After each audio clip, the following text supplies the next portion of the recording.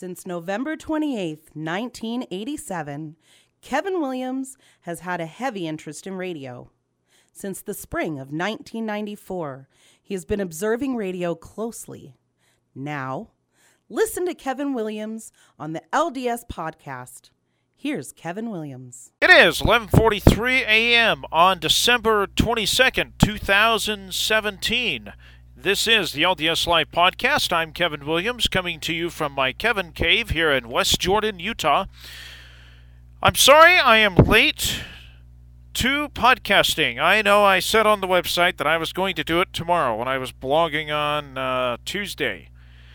But you know what? A lot of things came up in the news as it pertains to the LDS community. Well, not a lot, but I had to do a lot of research just to do a good podcast. And it's more than just the Christmas memory. Yes, I'll get into the Christmas memory. But there's so much going on right now, and I have to talk about it. There's a new policy as it pertains to temple baptisms. And I have to talk about the Bundys, because they are LDS, and I have had people on here talking about them before. Janalee Tobias and Brian Hyde, particularly, who, by the way, I consider good friends of mine. Even though I don't interact with them a whole lot, but if Janalee or Brian were to invite me over for dinner, I certainly would accept the invitation, assuming, of course, that I had nothing going on at that time, although I could certainly rearrange a time. But I'm just saying I consider them good friends of mine. Janalee and Brian, you don't have to have me over for dinner. But I'm just saying, I consider those two people that I would want to, or people that I do want to associate with. First of all, let's talk about the LDS Temple. Last week, the church released a statement that people who are 16 and older, men who are 16 and older, that held the Melchizedek priesthood, can now do baptisms for the dead. And the reason for this change is because I guess there's been a lot of records submitted for genealogy. And I know a lot of youth are now starting to do genealogy. I think that's great. And I credit David A. Bentnar for the youth getting into genealogy. He's the one in October 2011, and I remember hearing this talk on the radio. It was during the Saturday afternoon session, October 2011, that he talked about the spirit of Elijah coming, and then he put a challenge to the youth. And I'm paraphrasing, but saying that it has been thought that usually older people do genealogy, but David A. Bentnar said that the youth can do it as well. As a matter of fact, he took it a step further and said, your fingers are used to tweeting and texting, but this technology is basically your fingers can do more than just texting and tweeting to your friends. That's really what got the ball rolling on this, I think. So I have to give tremendous credit to David A. Bentnar. I keep wanting to say David R. Bentnar. It just rolls right off the top of your tongue, doesn't it? David R. Bentnar. It's also fun to say, but it's David A. Bentnar. So, good for him. And also, women can now hand out towels and probably put the suits, those white suits that you wear when you're doing baptisms for the dead. They can dry those out and hand out towels. Now, I have to address this issue because I know that people have been tweeting about it on social media. Oh, what about the women? Yes, I know women up until, I believe it was 1953 or something like that, were able to be a witness for sealings and possibly other things. And now the people who are tweeting and going on to social media are saying that, oh, women can't do much, we're still being held back. Well, women can still do they can still do the washing and anointings in the temple. They can do a lot of things. And for those of you who are upset that they didn't extend a bigger role to women, well, if you believe that the church is being led by revelation, if you believe that the church is being guided by a higher power, in this case God or Jesus Christ, then you just have to put your faith in that. I'm not saying the church will never change the temple policies for women, but I can guarantee you these decisions do not come overnight. This decision may have been years in the making, or a year in the making. So I think the church knows what they're doing. And I'm sure that the temple president and his wife, the temple matron, I'm sure the temple matron has a pretty good role to fill. So that's my take. I think that this is great. And again, I have to credit David A. Bednar for getting the youth excited about genealogy, because that's like I said, that's where it started. All right, we're going to get into some hard-hitting conversation about the Bundys. As you know, Judge Gloria Navar called a mistrial on December 20th because of exculpatory evidence. What is exculpatory evidence? Oh, I'm sorry, it's exculpatory evidence. Exculpatory evidence. Evidence that the defendant did not commit the crime he or she was accused of. Yeah, there was exculpatory evidence being withheld. For example, the government denied, left and right, that there were snipers on the hill. In fact, some reports have even read, Clive Bundy even said there were 200 snipers around his ranch. The government denied that there was surveillance. Well, that's been proven in a court of law now. The government had to come out and admit it because of phone calls that were played in the courtroom and such. And we have this incriminating memo that incriminated the BLM. The government also denied shredding evidence. And what about Dan Love's supposed lost notebook? I don't think it was a lost notebook. I personally think, it's my opinion, that it was done intentionally. What about the tasing? That's all come out. Remember how they tased Ammon Bundy and how they threw one of the Bundy daughters to the ground? And she is now a cancer survivor. I'm not sure if she had cancer back then or not. But remember how they threw her to the ground? It's also been noted in the memo that some of the BLM agents were bragging about how they grinded David Bundy's face into the gravel, and some of the gravel got stuck on his face. And it's also noted in this memo that there was some real vulgar language that I'm not going to repeat on this podcast, but there is some real vulgar language being used to describe the Bundys. Or just, it was teasing and taunting is what it was. It was like middle school kids. One of the things is Clive Bundy, a failure. Doesn't that roll off the tongue quite nicely? I'm paraphrasing, but that's basically what it said.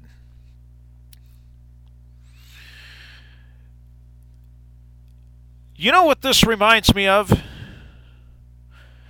It reminds me of Randy Weaver. Remember the standoff, the Ruby Ridge standoff in August of 1992, late August of 92?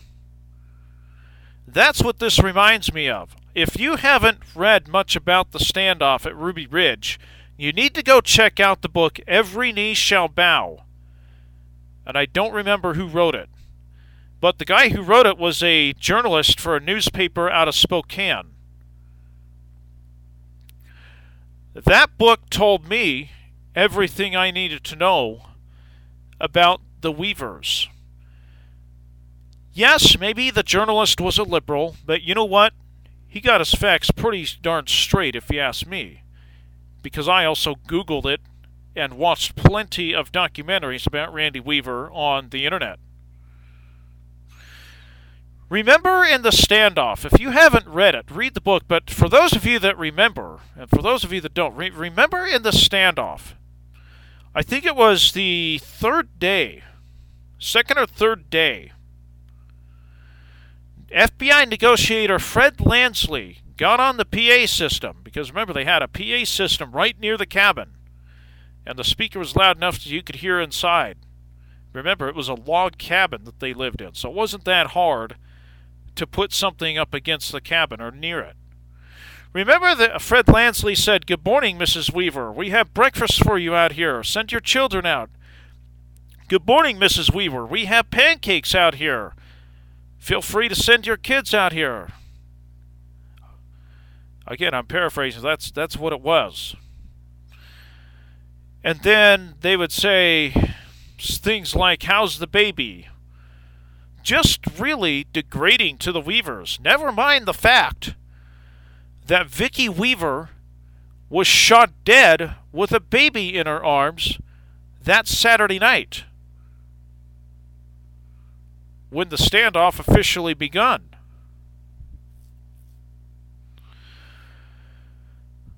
I think it's great that this is starting to come out finally.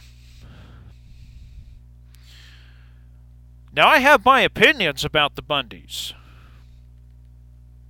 Some of you are going to disagree with me.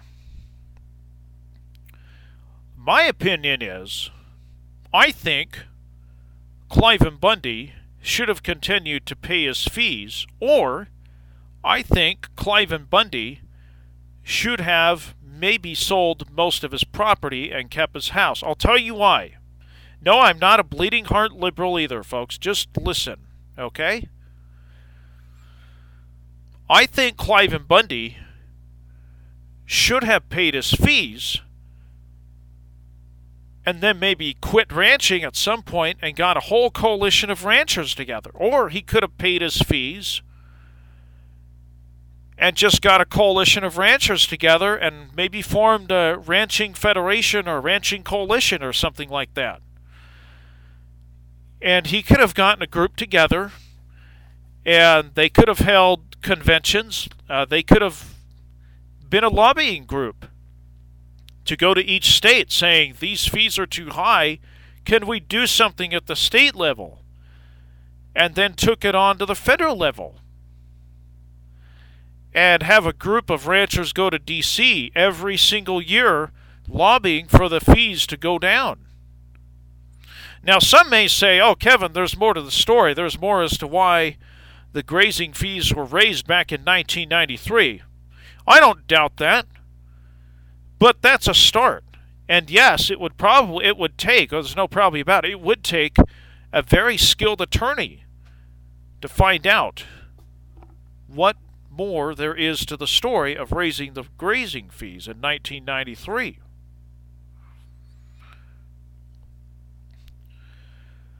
But when you thumb your nose at a federal law like this, you get a lot of repercussion. I think what the government has done to the Bundys is cruel and very draconian. But you also need to follow the law, and there are ways to work within the system to change it. But I'll tell you this, there's one thing that Cliven Bundy and his sons, along with Lavoy Finicum, have taught us.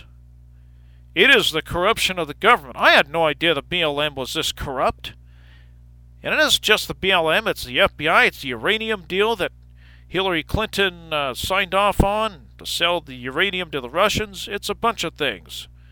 It's the fact that Harry Reid wanted that land to put a solar farm through. No one's talking about that. So, going back to 93, yeah, there might be more to the story as to why the grazing fees were raised. But, again, you've got to start somewhere. And in my opinion, the best way to do that is to work within the system. Now, some might say, oh, Kevin, we've done all that. Well, I don't know. I don't think so. Let me tell you something. I have been a lobbyist before. I have gone up to Capitol Hill in Washington, D.C., and lobbied on behalf of the blind community. Some of our efforts have worked. Some haven't. But you know what? We've progressed a lot as a blind community since we've started doing that. So I don't think we have done everything. I don't think enough people are getting politically involved and are willing to take time out of their busy schedule to spend a week at Capitol Hill in D.C.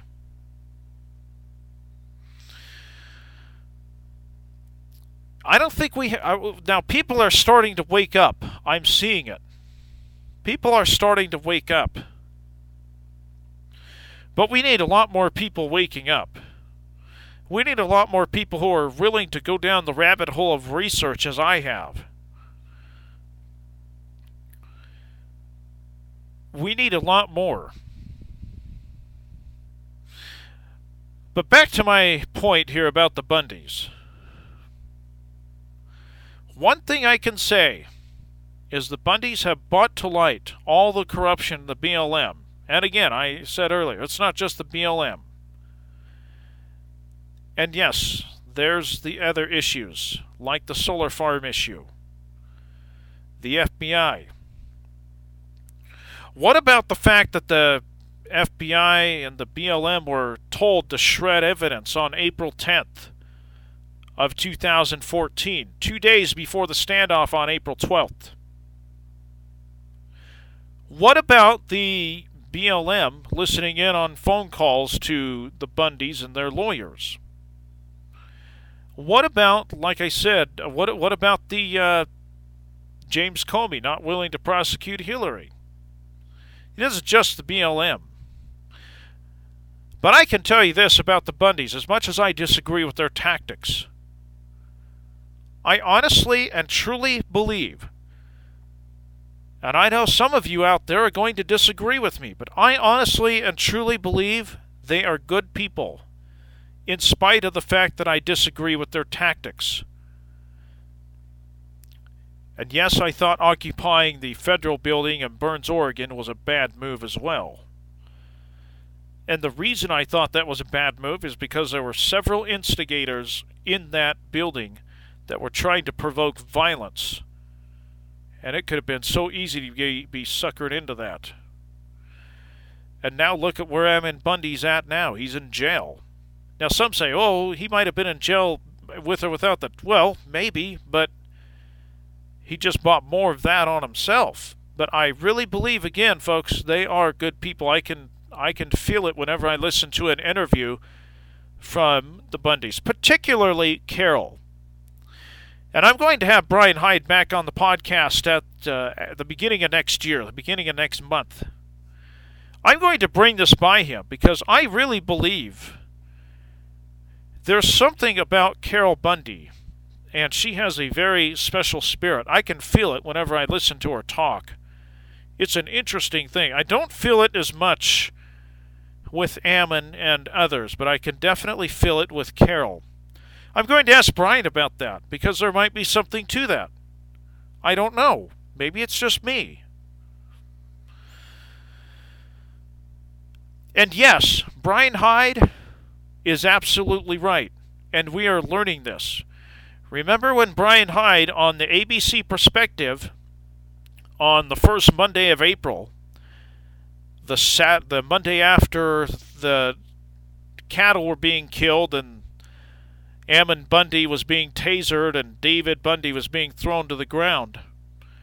Brian Hyde hit it right on the head when he used to do the ABC Perspective with him and Kate Daly.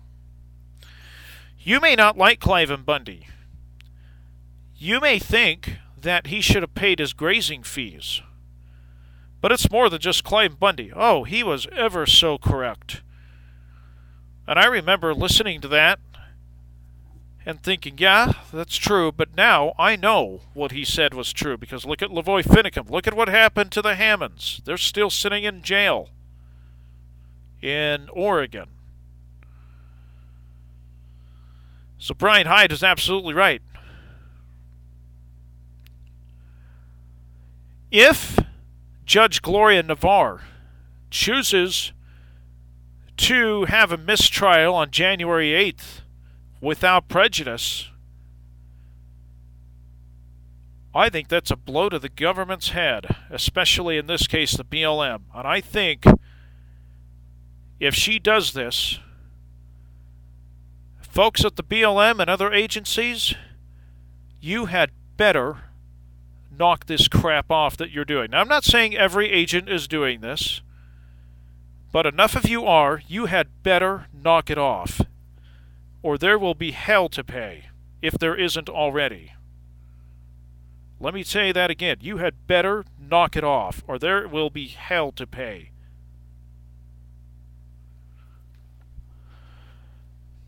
I personally think it would be great if Dan Love was prosecuted and put in prison. He needs to be put in prison. Especially, I'm sure Dan Love was the one that was in charge of keeping David Bundy's iPad, never mind the fact they weren't going to use that in court. I'm sure he instigated a lot of that, and if you want, I would encourage you to go read the memo that was released by Washington State Legislature Matt Shea. Read some of the vulgarity that's in that memo that was sent through emails. I'm not going to put it out here. You can go read it. Just look up Matt Shea, M-A-T-T space S-H-E-A, Matt Shea on Facebook. Go to the second link on his page, and then I can't remember what the link said. I just did a find thing on my computer, not a web search, but a find thing. Control F to find it.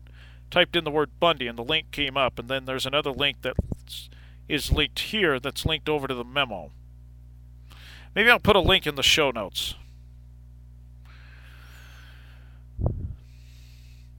This is intense. Oh, another thing. And another reason why this reminded me of the Randy Weaver standoff and all the teasing and taunting is because Larry Wunton, the person who was the whistleblower for the BLM,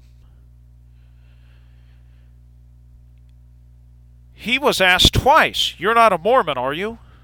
That's what reminded me of what happened to Randy Weaver and the way Fred Lansley taunted the people on the PA. Now, some people will say, oh, well, they didn't know Vicki Weaver was dead. Well, I disagree. I think they did, because remember, Longhor Yuchi, when he fired that shot, wrote in it on his notes, "I think I hit somebody." Remember, he had a huge scope that he was looking through. So be watching. This is a very important trial.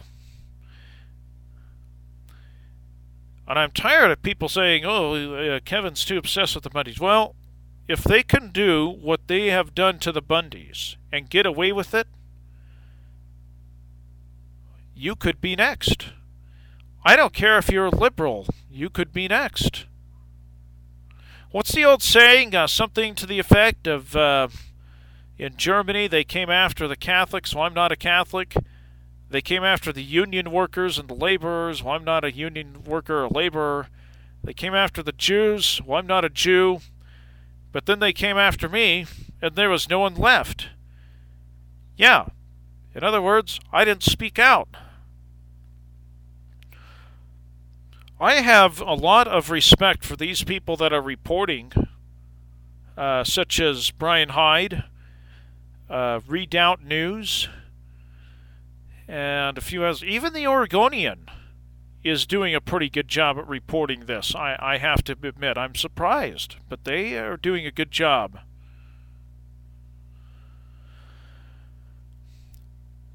So we will stay tuned, and I will keep you updated as much as I can on the podcast.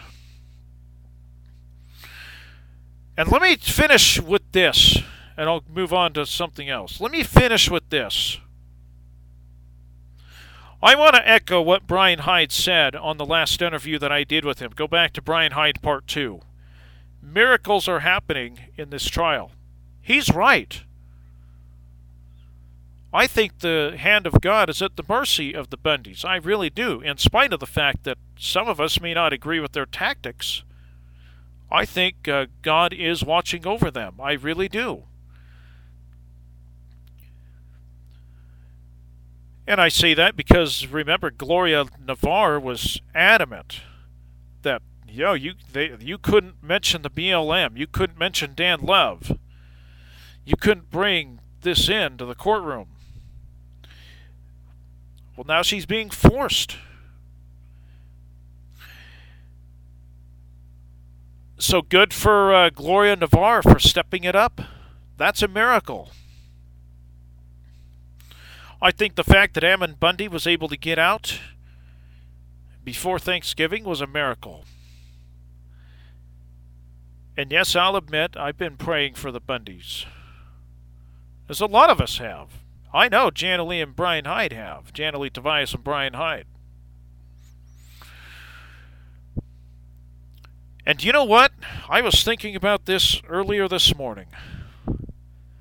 If Dan Love and his cronies don't go on trial, which I sure hope they do, I sure hope they get prosecuted and have justice come down on them on this earth life, or in this earth life, I should say.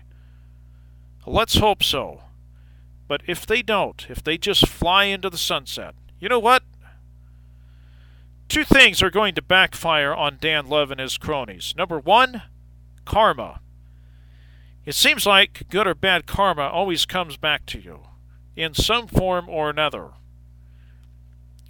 Now, that doesn't mean that Dan Love and his cronies will be starving and will be begging for food and all that, but I guarantee you that there will be people who will disown Dan Love. I don't know who, but I guarantee you it'll happen. Bad karma's already come to the Clintons. It'll come to Dan Love. It may not be for a long time, but it'll come. But what's more important than that, in the next life, Dan Love will have to answer for all of his misdeeds. Dan Love will get caught. Not that he hasn't gotten caught already, but he will get caught even more so in the next life, and the wrath of God will come down upon him. And it will not be pretty. I don't know what God will do. I have no idea, but I do know, just from reading scriptures and whatnot, the wrath of God is going to come down on these agents. I read the headline. I didn't get a chance to read the whole thing, but apparently Jeff Sessions is now wanting an investigation into this. Good for him. A little late. And what about the Hammonds? We need to get them out of jail. So, I believe that God will extend his hand, and the truth is on their side. The truth has no hidden agenda. What did William Shakespeare say? The truth shall set you free.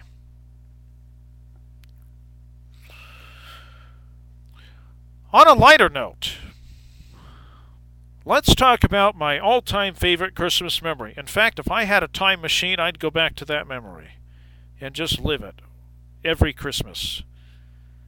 Or if I could somehow get in and out, go back into that time period, 1987. If I could somehow go back there and then come back here and go back there, come back here periodically on a consistent basis, I'd do that too. But I want to talk about the Christmas of 1987 because that was a very good Christmas. The best Christmas I had ever had. I'm 37 years old, hadn't had a Christmas like 1987. Now I have, 20, 30 years on me still. Maybe I will, but I haven't yet. So until then, we'll talk about the Christmas of 1987.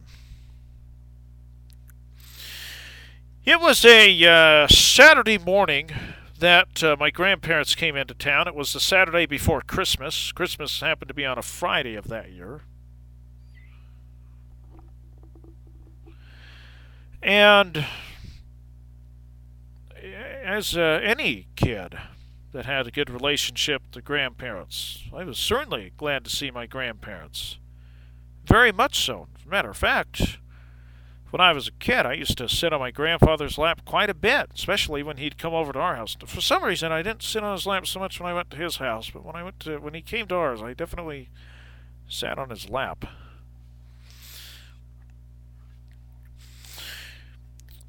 And I remember that Saturday we had breakfast and lunch, and then my grandfather asked me if I wanted to go to the mall with him for caramel corn. Of course I wasn't going to turn that down. By the way, this is when I lived in Ontario, Oregon, just so if you're keeping track of things here. There was a mall. It's unfortunately, I don't want to say defunct, but it's not the West Park Plaza anymore.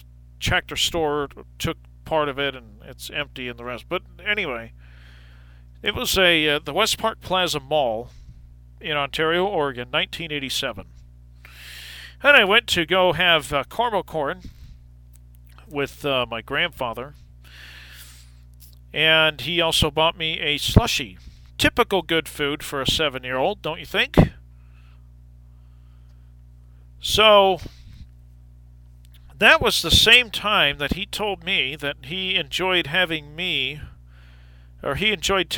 to the mall as opposed to my brother, because apparently according to my grandfather, and I believe it, if you know my brother's not a bad person, it's just the way he is. He wanted to run around everywhere when my grandfather would take him. He said, I have a lot easier time taking you than I do with your brother, because he wants to run around all over the place and he can't sit still. So we talked, and some people came up to me that I knew from the community and said hi, and they introduced themselves to my grandfather, and I don't think we talked much, we just ate. And then he wanted to go see a friend of his that he knew in the mall that had a store. He worked at a store or something. It was in the mall, so we went over there and talked for a while. And then, of course, we went home, and then obviously the week went on, and Christmas came. Actually, let me talk about Christmas Eve really quick, because Christmas Eve, we used to have a tradition in our family where we'd break the piñata. And speaking of my brother, I remember that must have been maybe his third or fourth time breaking the piñata. My dad used to blindfold us and spin us around slowly so we wouldn't get dizzy. He'd slowly spin us around, and we'd have to wave the bat, and sure enough, my brother hit it hard. It was quite the sight. Even for a 7-year-old, I was pretty amused by what he just did. He became a pro at it. But on Christmas Day,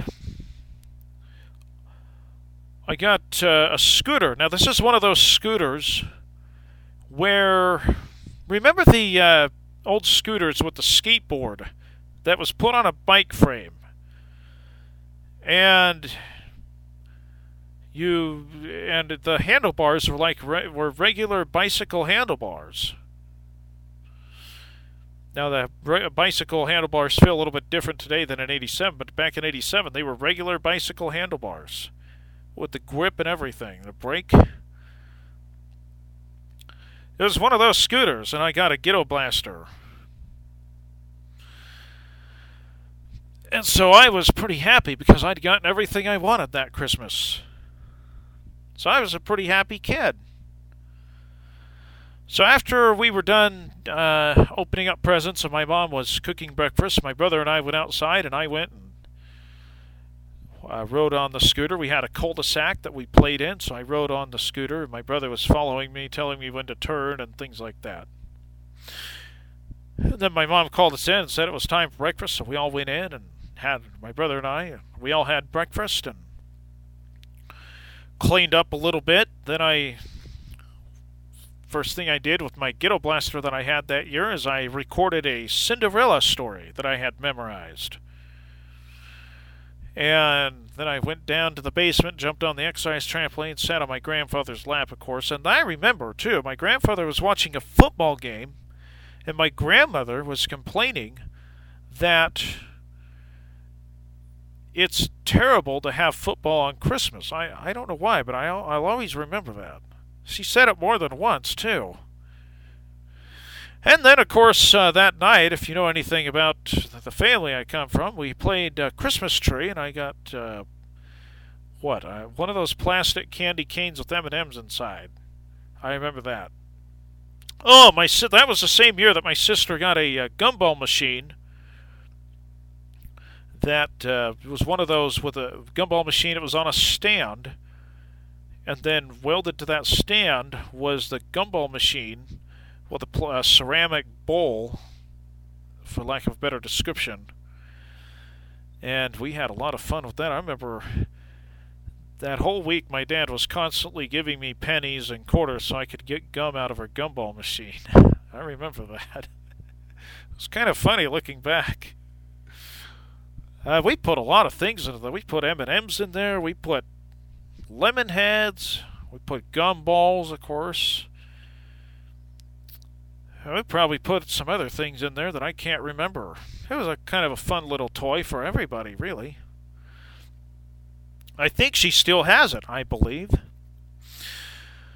But as fun as that was, and as good as a Christmas as that was, just in and of itself, the thing that makes that Christmas so special to me, well, two things. Number one, it was just a very innocent, good time in my life. Number two, that was the last Christmas that I spent with my grandparents in reasonably good health. That's what made it a good Christmas, and a very memorable Christmas. That was the last Christmas that I spent before my grandmother had a stroke a few years later. About 3.5 years later, as a matter of fact. And Christmas with my grandparents was never the same after that. They weren't bad Christmases, it was just different. But I sure cherish that memory that I have with my grandparents when they were in reasonably good health. And I have many other good memories with my grandparents. I used to spend summers at their house in later years. Back in 1988 and 89, I spent summers with them.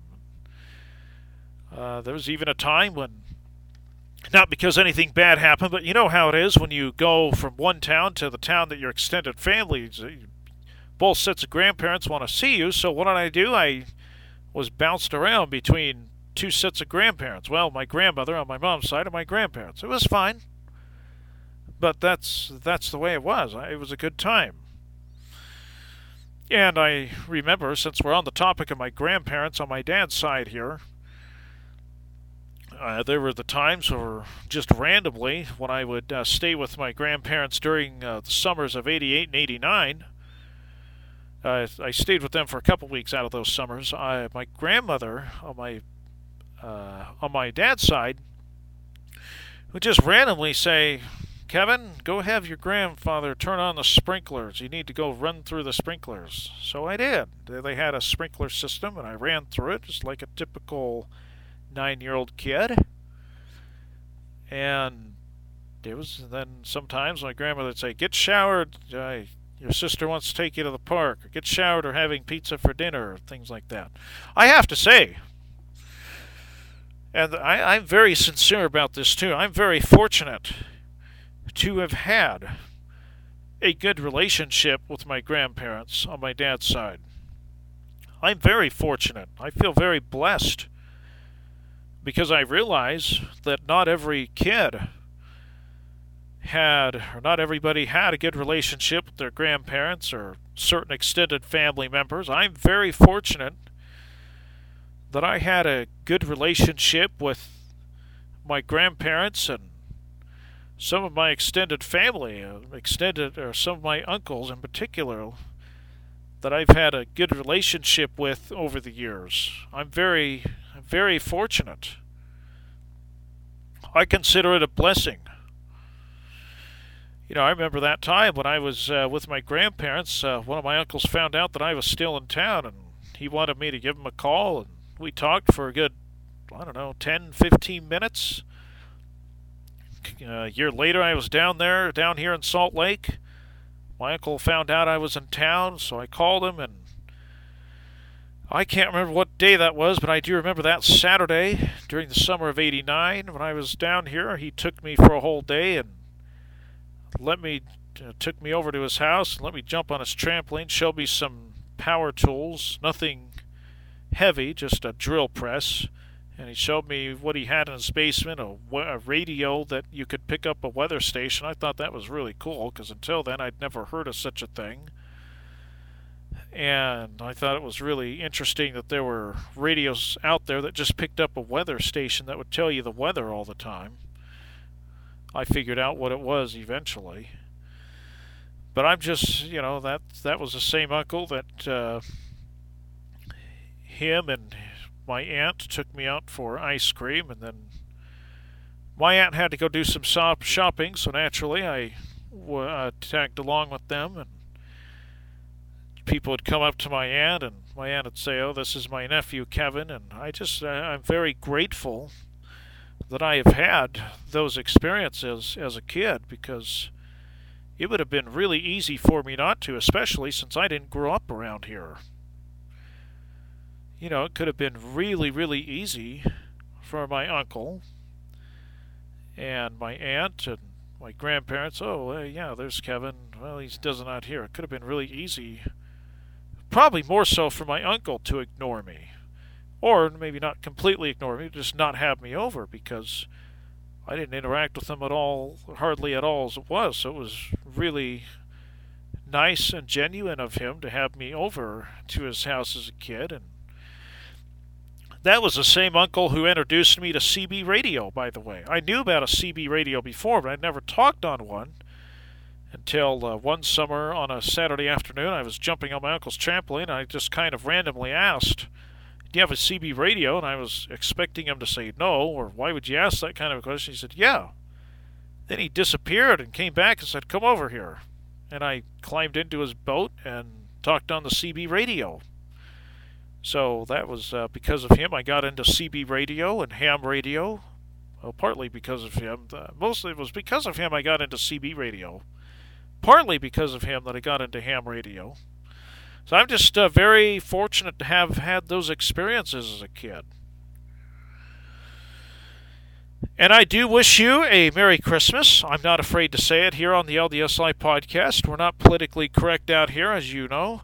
I wish you a Merry Christmas, and I will be back next year.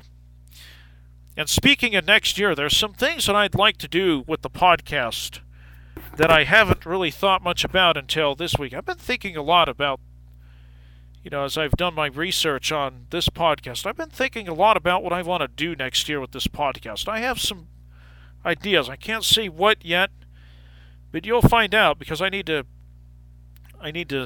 make sure everything's working right and things like that. But in the meantime, I will talk to you later. Merry Christmas and a Happy New Year. Thank you for listening to the LDS Life Podcast. To contact Kevin, email him at kevinw@ldslifepodcast.com. Don't forget to check him out on iTunes and other podcast apps. And don't forget to like the podcast on Facebook at LDS Life Podcast.